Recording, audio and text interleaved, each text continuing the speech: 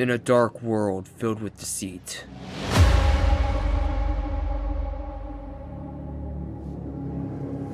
one united voice is crying out.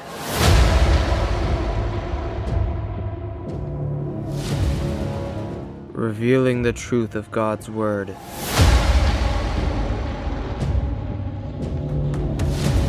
It's time to expose the hidden truth.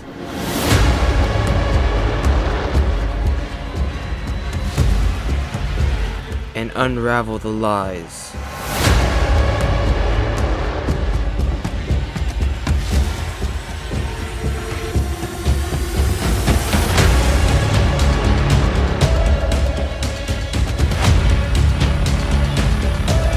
While we're living in Satan's little season.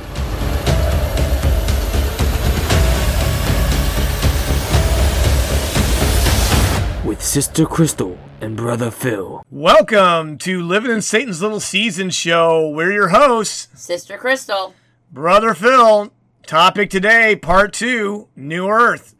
And we're just going to go into a little bit more on New Earth, but this time we're going to talk a little bit more on the Revelation side, because last time we talked more on, of course, the idea of Isaiah, what he talked about New Earth, all the descriptions it gives on there. Now we're going to go over to Revelation and talk about what it kind of says over there. Right. Now, we're going to start here in Revelation 21, okay, because that's the very first, really, place that mentions New Earth here. And, of course, it talks about both Old Earth and New Earth in this passage of Scripture. Okay? Right. So we're going to start with Revelation 21, verse 1, which was a very controversial passage of Scripture that I finally weeded out and figured out what it really meant. Took me a while, but I got there. Right. And so we're going to go over that. We'll read that one verse, and then I'll explain to you kind of what happened and a little bit more of my train of thought on that one. Go ahead and read that one verse. Now I saw a new heaven and a new earth, for the first heaven and the first earth had passed away. Also, there was no more sea. Okay, and we're not going to get fooled about passed away anymore. That word does not mean death, destruction, gone, annihilated. Nope, doesn't mean any of those things. That fooled me for so long until I looked it up, figured out, oh, no. That doesn't mean what we think it means, folks. Right. New heaven, new earth. For the first heaven, that's why I call the first earth, the ones we're living on right now. The word first in Greek is proto. That's where we get the word prototype. You know? Well, the word prototype comes from this idea. It's a first type of something, and that's where the Greek word for proto is first. Right. So, again, it's proto is the Greek word for first, and so that's why I call it this earth that we're living on proto-earth. It's because we're living on the first earth. Right. I guess you could say it's like the prototype of earth, but we're still around. It's still kicking. It's still going strong. Of course, we know that sin and wickedness is running this joint, right. But we're still here, and we're going to endure to the end to make it to that new earth. Right. Of course, this earth hasn't passed away. It just John went to the other one, went from this one to the other one, and of course, this is what he saw in his vision. This earth isn't gone, no way, shape, and form. But now the new earth showed up. Right. And so that's where everybody went, that anybody wants to go there. Right. We don't want to stick around at this one. I think the reason why this place is so run by the demons is because this is the only thing they got. They don't have any chance for the new earth. Right. But see, this is our hope. We have a chance for something way better. But they're going to try to drag all of us down because they don't have a hope for living on new earth. That's the hope that we have. Right. Living on a paradise world, as basically we saw Isaiah describes it. It's a world it's new. It's like pre-flood. It's paradise over there. The demons and the wicked people running this world want us to stick around here. Want this world, us to put down stakes in this world. No. I'm not going to fall for that one. No. No way. They've hitched their wagon to this former earth. We're looking forward to the next one. The demons were cast here as a punishment for their this is their punishment. So come down here. Now we're sharing in their punishment because they took over the joint, obviously. Right. So, obviously they're just running the place like a well-oiled machine and not one that we want to be in. We're stuck here to endure to the end, and so we're going to do that. To live out our lives to honor and glorify God. Right. And to show Him and the evil around us that we're not going to give in to any of their nonsense. We're going to serve God and hope for a eternity. Well, the first description I think it gives here on this new earth, which is great, is it doesn't have any more ocean. Oceans aren't needed anymore because we don't need an ocean now. The new earth doesn't need no ocean because you can't live on an ocean. Right. You don't live on land, right? So it's just going to be all land, apparently. Mostly land, no ocean, no more sea. That's great. Okay, so go ahead and read the next verse there in Revelation chapter 21, verse 2. Then I, John, saw the holy city, New Jerusalem, coming down out of the heaven from God, prepared as a bride adorned for her husband. And I heard a loud voice from heaven, saying, Behold, the tabernacle of God is with men, and he will dwell with them, and they shall be his people. God himself will be with them and be their God. Again, the New Jerusalem came down out of heaven to earth on, unfortunately, the new earth, not on this one. Okay, so, we're not going to see some and we're going to have a show on how, actually, the Bible gives dimensions on how big this city is. Right. And it's huge. And we're going to talk about that in another show, maybe our New Jerusalem show that we're going to have maybe another day. Point is this city came down out of heaven. We missed all this.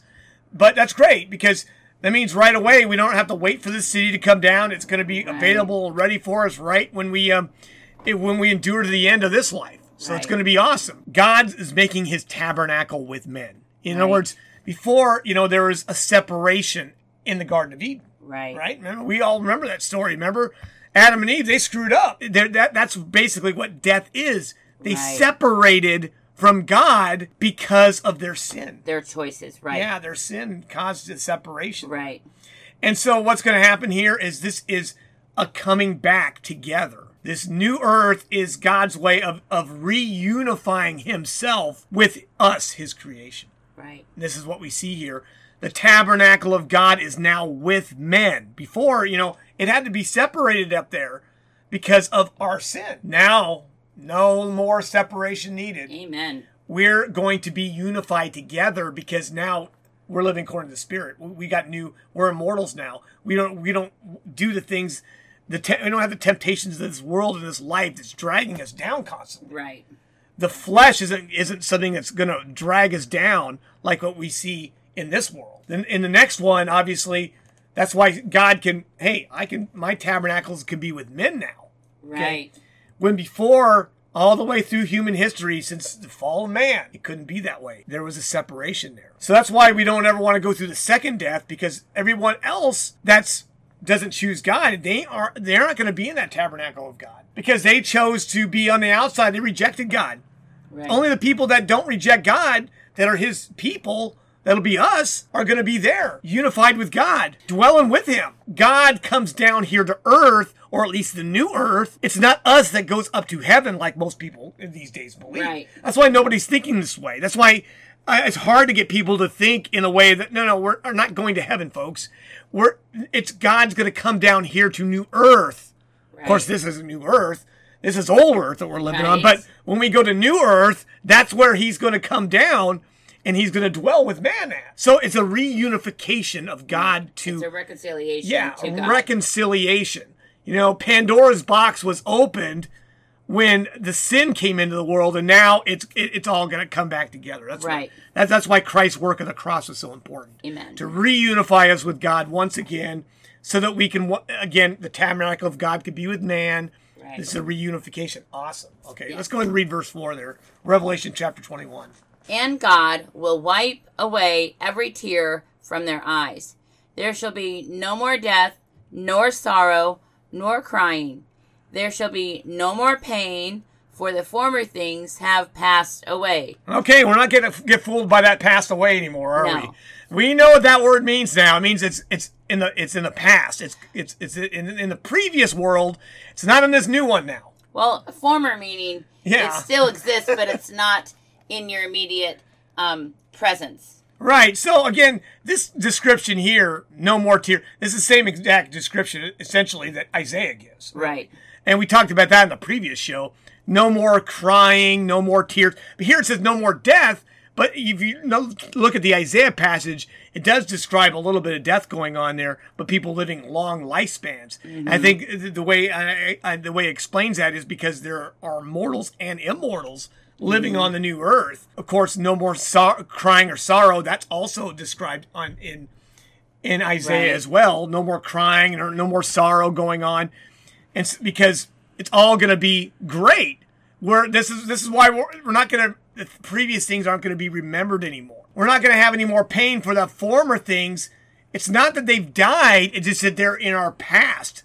Right. They're away from us in that old earth now, like what we have now. The pain that we suffer in this earth right now is real. That's how you know that we're not on new earth now. We're not on new earth because we have pain and suffering in this world. The former things have passed away. In other words, we've gone away from the old earth that had all that stuff, and they went to the new place, the way better place that doesn't have any of that pain and suffering. It's not in their immediate presence, that former lifestyle or former life. Right. We're going to a place of no more pain and suffering. Right. And that's great because this life is all full of that. So that's how you know. But again, passed away. We aren't going to get fooled by that phrase no more. We know what that one means now. It doesn't mean death, died, destroyed, all that. It just means that it's gone. We've moved past it. That's what it means. It's not in our immediate presence. Yeah, we've gone beyond it. That's what it means. It's former. Yeah. You know, that's why you got to check these translators out there, because they do not always translate words very carefully. At least ways that we understand them. So well, and our language kind of evolves, and when it does that, it kind of messes up some of the verbiage that we think. But I still think they could have translated it better, knowing that these phrases have changed terms and what people think they mean. Right. And that's why I do partially blame these translators. I will continue to do that. And I will bring this to people's attention, and that's what my show's all about. I bring these things to your attention and go, okay, we're not going to get fooled by these words and that words. As readers, we need to be studying the word so we don't fall into any verbal or set dogma of how language is used. Because that's really what it is. Language is used in different ways, and so we can construe it to mean a certain thing when it doesn't even mean that. Exactly. Go ahead and read verse 5 there on that one. Then he who sat on the throne said, Behold, I make all things new. And he said to me, Write, for these words are true and faithful. And he said to me, It is done. I am the Alpha and the Omega, the beginning and the end. I will give of the fountain of the water of life freely to him who thirsts. And he who overcomes shall inherit all things. And I will be his God, and he shall be... It says the water of life is going to be given freely. Everyone who thirsts. In other words, there's not going to be like we're going to give it to certain people, we're not going to give it to other scenario. No, it looks like it's going to be... everything's going to be freely received, freely give. Just kind of like what I do with my... Everyone on this world should be doing the same thing. See, that's the problem that we live in our society today. Everybody's so money hungry. Everybody just wants to, sell everything that they have. Nothing is truly a gift anymore, almost. Yeah. And, that's what I want. I want the show to be a gift to the world and to say, listen, I'm going to put this show out there. Everyone can listen to it. I don't really need your money, your finances, all that stuff. Right. God provides all that according to his riches. I just want to just get this word out. Let people know what's going on. Right. And that's what the next world is going to be like. It's going to be all about just freely receive, freely give. And this is what this world should be like. Right. And this is why all we can do is set the example. Okay, that's what the next world's going to be like. Let's set the example in this world. Right. Do things for your neighbor for free. Serve one another for free. Our society is so entrenched on earning money and everything else. Life is more important than all that stuff. Right. And that's why I say the fountain of life will be freely to those who thirst. Mm-hmm. But there's a condition to everything in this world. And there are the conditions mentioned there. He who overcomes is going to inherit. But see, that's why I'm saying you have to be an overcomer. In order to get to the new earth from this one, you've got to overcome the obstacles, the wickedness, the depravity of this world, the deception that's going on. I mean, the deception is so deep right now. Yes. It's just in every level of our society and culture. It's all over the place. It's lies. That's what it is. They're lies. Lies of the devil. Yes. And devil's not even around anymore, but it's still his lies that they're using.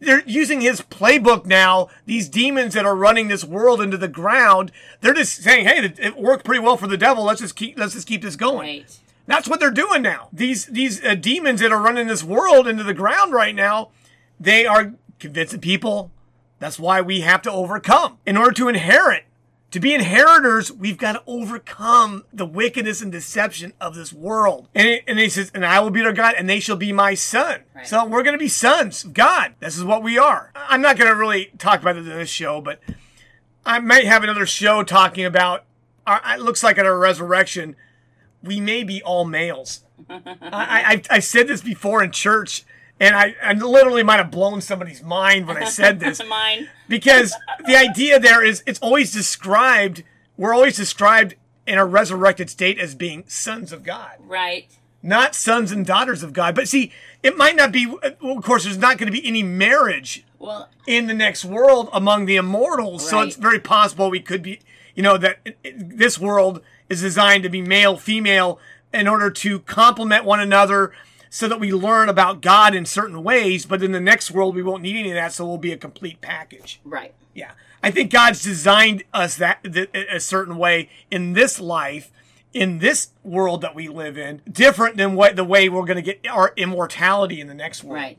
That we'll be both male and female. We'll be the total package. We won't be like, a lot of times males need females and females need males, and we're like codependent on each other, but in the next world we won't need any of that. Well, God will be what we need, and that's all that we'll need. Yeah, that's why the angels are all male, because they're right in God's glory and his all the time. And I think that's kind of the way we're going to be as well.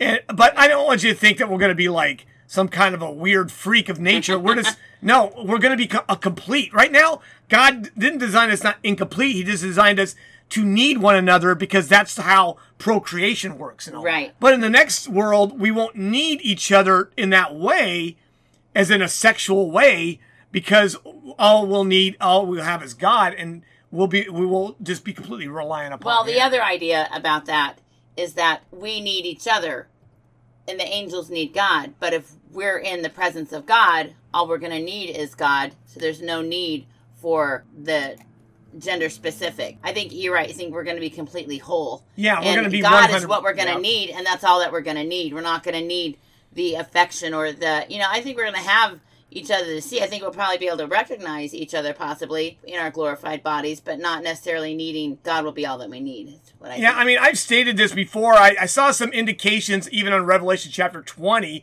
where it says they'll be priests of God and Christ and will reign with him 1,000 years. I'm like, well, wait a minute now. All the priests in the Bible were always male. And I'm like thinking to myself, how's that going to work with all the females that survived and made it through and to the first resurrection? And now that makes total sense, that there's not going to be this male-female scenario that we have today. The gender war won't be happening like what we see today in the next world. And so, it'll be a completely different lifestyle. Well, but I think the necessity is that we're all going to need God and have Him readily available. And that's why we're not going to need a specific type of physiology. Let's go ahead and read the last verse there in Revelation chapter 21, verse 8 there. But the cowardly, unbelieving, abominable, murderers, sexually immoral, sorcerers, idolaters, and all liars shall have their part in the lake which burns with fire and brimstone, which is the second death. Okay, we've talked a little bit about this before in our previous Lake of Fire show. That this Lake of Fire seems to be the place where essentially all some people go. But it says, but we know it's not a consuming fire. Right. We talked about this, that the devil and, of course, the false prophet and the beast are there. They're tormented in there, but it's not. They're not tortured. We already discussed all that, of course. But people will be going there now. How that all works, or what kind of a fire that is? Maybe it's not a consuming fire. I don't understand it all exactly. But again, this is called the second death because it's we know what death means. Right, separation. Death means separation. Right. See, everyone goes through the first separation. That's when our bodies and our spirits separate from one another at what we call when we die. Right. Physically die in this world. Everyone goes through that death. Right. Okay. We all are going to have to endure that. We just don't want to have to go through the second death, which is a second separation from God. See, because these people are not going to be, as a description before, remember, they're not going to be in Jerusalem where the tabernacle of God is there. Right. See, they're separated from being in the tabernacle. Right. See, and this is what happens to everyone in the cowardly, and it describes who they are. The cowardly, the unbelieving, the people who aren't believers, the abominable, murderers, the sexually immoral. That's a big one in our society. Mm-hmm. Sexual. As a matter of fact, I think we're going to do a show on sexual immorality. Right. What I call Satan's favorite sin, which is sexual immorality. It's all over the place, and it's because it is a sin. Right. Oh yes. That casts us into the second death, and this is what they're trying to get us. It trips a lot of people up. It trips a lot of people. Like people think that it's sexual immorality is a huge one. Of course, now we had a show on sorcery. Yes. Talked about that. That one's another huge one. Idolatry is a huge one in our society because everybody's all money hungry. And it says covetousness in the Bible is idolatry. Right. And how many people are covetous for money? And that is a form of idolatry in our society. Right. See, again, all these things, and of course, liars, people who don't tell the truth, shall have their part in the lake, which burns, with fire and brimstone. Okay, which is the second death. And in other words, this is a place outside of New Jerusalem.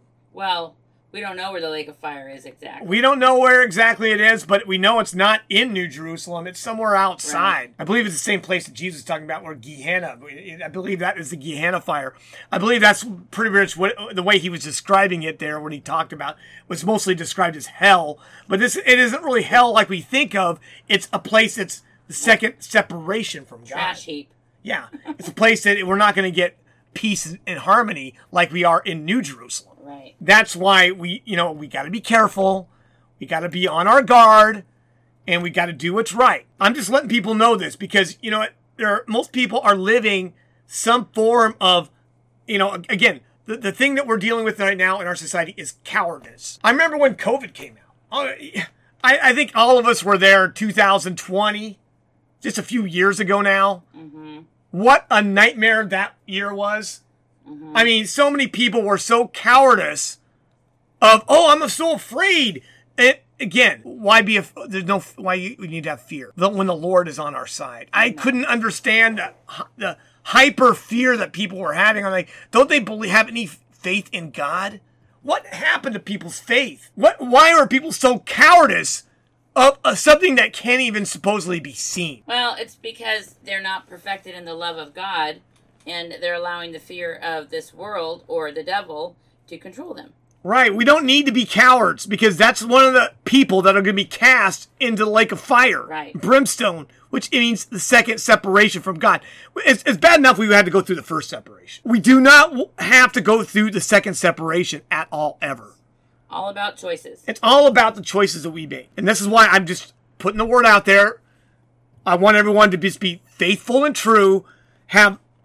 Be bold. No, we don't want cowards. God doesn't want cowards in the kingdom of God, folks. Courage. Right. Courage. Of course, a lot of people won't believe. We look at all these things. In verse 6 of Revelation chapter 21, we just read it not too long ago. And he said to me, it's done. I am the Alpha and the Omega. There's a reason why I trust this Greek Bible that I focus and most of my research is done on. Jesus declares he is the Alpha and the Omega. Mm-hmm. Okay, now I want to do a quick little thing on this because we all know John 1:1. Right. You want to read John 1:1 really quick? Yes. Because John 1:1 tells Jesus, John declares who Jesus is. Right. Okay, go ahead and read that one. In the beginning was the Word, and the Word was with God, and the Word was God. In the beginning, Jesus is declared in the Bible as being the Word. And here in Revelation, chapter 21, he says, I am the Alpha and the Omega. That's the Greek alphabet. Right. The letters of the Greek alphabet. That's the letters of the Greek alphabet there. We know he's declared as being the Word, and here he declares himself. But this isn't if this was the only place he says, I am the Alpha and the Omega, I might be a little skeptical on this. But there's other places in the book of Revelation, he declares the same thing. Yes. Let's go ahead and read Revelation chapter 1, verse 8 there. I am the Alpha and the Omega, the beginning and the end, says the Lord, who is, and who was, and who is to come, the Almighty. There he declares it again, the beginning of this letter to all these churches there. He is the Alpha and the Omega. I don't know how much bigger of a... This is why I only trust these Greek Bibles, folks. I'm telling you, this is why he doesn't use the Hebrew words, the Hebrew Bible, the Hebrew letters. He uses these Greek letters. Why is he doing this? He's telling us something here, folks. Right. This is why I only trust these Greek Bibles, because this Septuagint version, I believe, is his preserved word, and he's essentially telling us this. Well, and he only quoted from the Septuagint anyway. Yeah. Matter of fact, every time I read the Septuagint, and then you read any place in the New Testament, it's the same thing. But even then, later on, in Revelation chapter 1, verse 10 and 11, go ahead and read that. I was in the Spirit on the Lord's day, and I heard behind me a loud voice as of a trumpet, saying, I am the Alpha and the Omega, the first and the last. And what you see, write in a book, and send it to the 7 churches which are in Asia. Okay, so again, he states it right there. He declares himself. How much bigger of a hint can you get? What is he's telling us to read this Greek Bible. And this is the third place. We read it here in Revelation chapter 21. Right. And 2 places here. But there's a fourth place. In the very last chapter of your entire Bible. I don't know how much bigger of a hint this could be. And this is why I only trust these Greek Bibles, folks. Okay, people ask us, why do you believe this is... Not only do I notice all the inconsistencies of these non-Greek Bibles, right? But then Jesus declares himself being the Alpha and the Omega. I don't know how much bigger of a hit this is. Go ahead and read Revelation chapter 22. He says it again, a 4th time. Okay? Verse 12 and 13. Go ahead and read that. And behold, I am coming quickly, and my reward is with me, to give to everyone according to his work.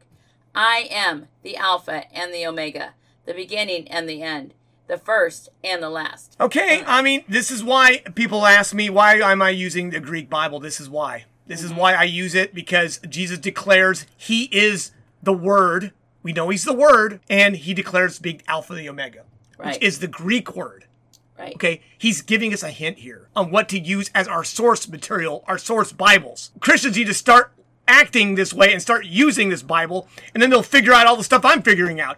It seems like I'm the only one figuring out all this stuff. It's not that I'm anything special. I'm using the Bible that Jesus says, let me give you a hint of what Bible to use. That's why I'm figuring it out. Well, I love that, because who doesn't remember reading that? And then it just kind of clicks. Sometimes it's like, why didn't we catch that the first 10 times we read that? But it's so beautiful, because he is stating not once, not twice, but 4 times. It's redundant. So God likes to repeat himself through his word so we get the idea. But it's beautiful because he's verbally saying a physical message.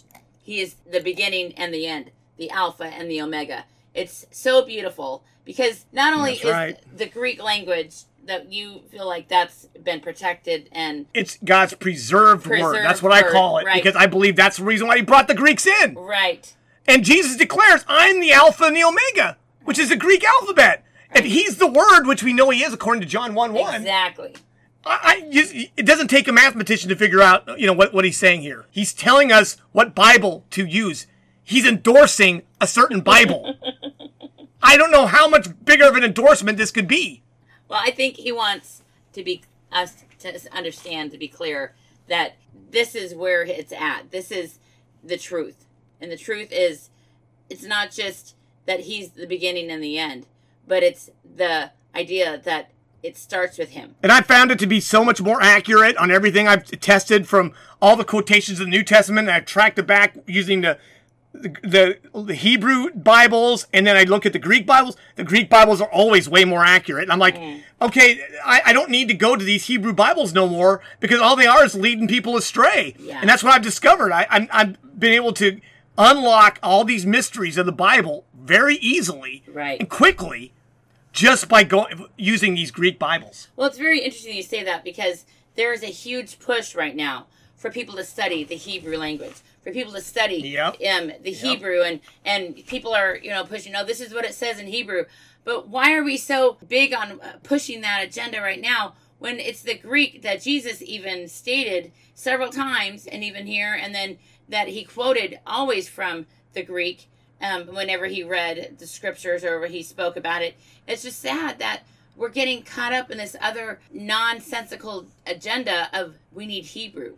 Right, and so that's why I figured it out. I'm like, wait a minute, Jesus and the apostles endorsed this Greek Bible. Right. And all their quotations seem to match right up with these Greek Bibles. And then you look at the Hebrew Bible, they don't match up. I'm like, okay, well, wait a minute now, why aren't they matching up? And then all of a sudden, Jesus declares this in Revelation. And I'm like, okay, I don't have to figure this out anymore. I pretty much know what Jesus is saying now. He's telling us to use these Greek Bibles now because he's the Word, and he's telling us what word to use in one way, shape, or form. Not a surprise, not a shock. Really easy. So all I'm saying is all we got to do is just follow the endorsement that Jesus has given to us. Don't be fooled. Don't think just because, that, the Hebrew language was there, or that the people, they were the Israel are his chosen people. It's anyone who believes in the name of Jesus and that he died on the cross. It's not someone because of where your ethnicity is from or where you are. It's you got to believe in Jesus. He is the Alpha and the Omega. I would never have figured out all this stuff with these two earths and what I teach here with this if I wasn't going with the Greek Bibles and studying this thing and figuring out, man, everything matches up. This is the way it is. This is how I figured it out, folks. I figured it out because I focus only on using these Greek Bibles as opposed to these Hebrew Bibles that almost every one of these theologians is using, and they're not figuring anything out. Matter of fact, they're more confused than ever, and that's, to me, a satanic deception. It is. It really is. This is a satanic deception, and it's designed to confuse everyone into using these other Bibles that they'll never be able to figure out what's going on. It's a perfect plan that these satanic forces are used. And the other idea is that they get so attached to those versions of the Bible and to what they're teaching that their minds are so closed that they can't even be opened to hearing a truth. And I think that's really what I've noticed in all of the shows we've been doing. If you really want to know the truth, you really are a seeker of the truth, as we've stated plenty of episodes before, you have to have an open mind. You have to be able to reconcile what is the truth that is being, maybe spoken about that you may not have been exposed to before. And you're having a hard time. Which one should I hold on to? What I've believed for years, but it's false? Or what is I'm learning now, and this is the truth, and I have to let go of what I thought was the truth. That's really hard, and that's humbling. And we get it, because we've had to do that so many times. But I think God wants us to recognize the truth, recognize in His Word what is the truth, and to accept it regardless of our biases and our preconceived notions. We don't need to be living in a deceptive world or a deceptive truth. We need to be living in God's truth and in what Jesus says is truth. He is the truth. The only way to God is through the Son. Right. We've got to follow Christ. Exactly. No matter what we do. And we know how to follow Him now. We know what His Word is. He gives us all the hints we need in our Bible. That's why I just follow the breadcrumbs, folks. That's all I do. All I pretty much do is follow breadcrumbs constantly that's given us in our Bibles. It's really simple. And you can come to if you have an open mind and an open heart and willing to learn, you can get everything that I stated in the show is not that difficult to understand. Follow the breadcrumbs. It's really super simple. Well, I think it's really important to shake off all the lies that we've been encumbered with. That's really what has happened in our society. We've been predicated lies upon us in the churches and in the certain versions of the Bible that we read, and we're all believing those lies. But if you really want to walk in newness of life and openness of heart to receive the truth from God, you have to be humble. You have to be willing to say, okay, I was believing a lie, and I don't want this in my life anymore. I want to live the truth. I want to live rightly. I want to be obedient to God. I want to honor him, and his word is the truth. Now, is this the word the corrupted word, or the word that was uncorrupted, that was preserved, and that he made sure it was preserved? I think that's beautiful. When you talk about that, it's just such an amazing thing to see that God protected this word because he wanted us to know it, and he wanted us to walk in it and to have faith in it. That's beautiful. That was the whole point of bringing the Greeks in to begin with. I mean, there was really no other purpose for why the Greeks took over after the Persians, is because God wanted to preserve his word in the Greek language. I believe that he actually had the prophets translate every one of the Hebrew Bibles under inspiration of the Holy Spirit into Greek. Wow. Because they were all prophets. I believe that's what the prophets were doing during that intertestamental period. And so then what happens is when you come out and Christ is out there, this Greek Bible is all over the place, completely inspired word of God, because it was translated by the prophets, right, as opposed to just being some translators that translated. I believe it was prophets that translated. Right. Okay, so that means it's inspired. It's not a translation of a translation. It's inspired by God in the Greek language, preserved for all time, and we just got to start using that Bible. Right. That's what I think happened. And I think that the Hebrew Bibles actually, I believe, all got destroyed. And because they don't really have any, I really believe the abomination of desolation destroyed all these Hebrew Bibles. I believe that they just recreated these from the Greek Bibles, and they pretended like, oh, these are the originals. But I think that they all got destroyed. Right. And that's just my own opinion. I think that there's too many inconsistencies with these Hebrew Bibles, and I just find that there's a lot of problems with them. But anyway, we're living in Satan. This is the more proof that we're living in Satan's little season. Not only because it's right there in our Bibles. The Greek Bibles, of course. Yep. But it's the only truth that matters. Join or contact us at satanslowseason.org.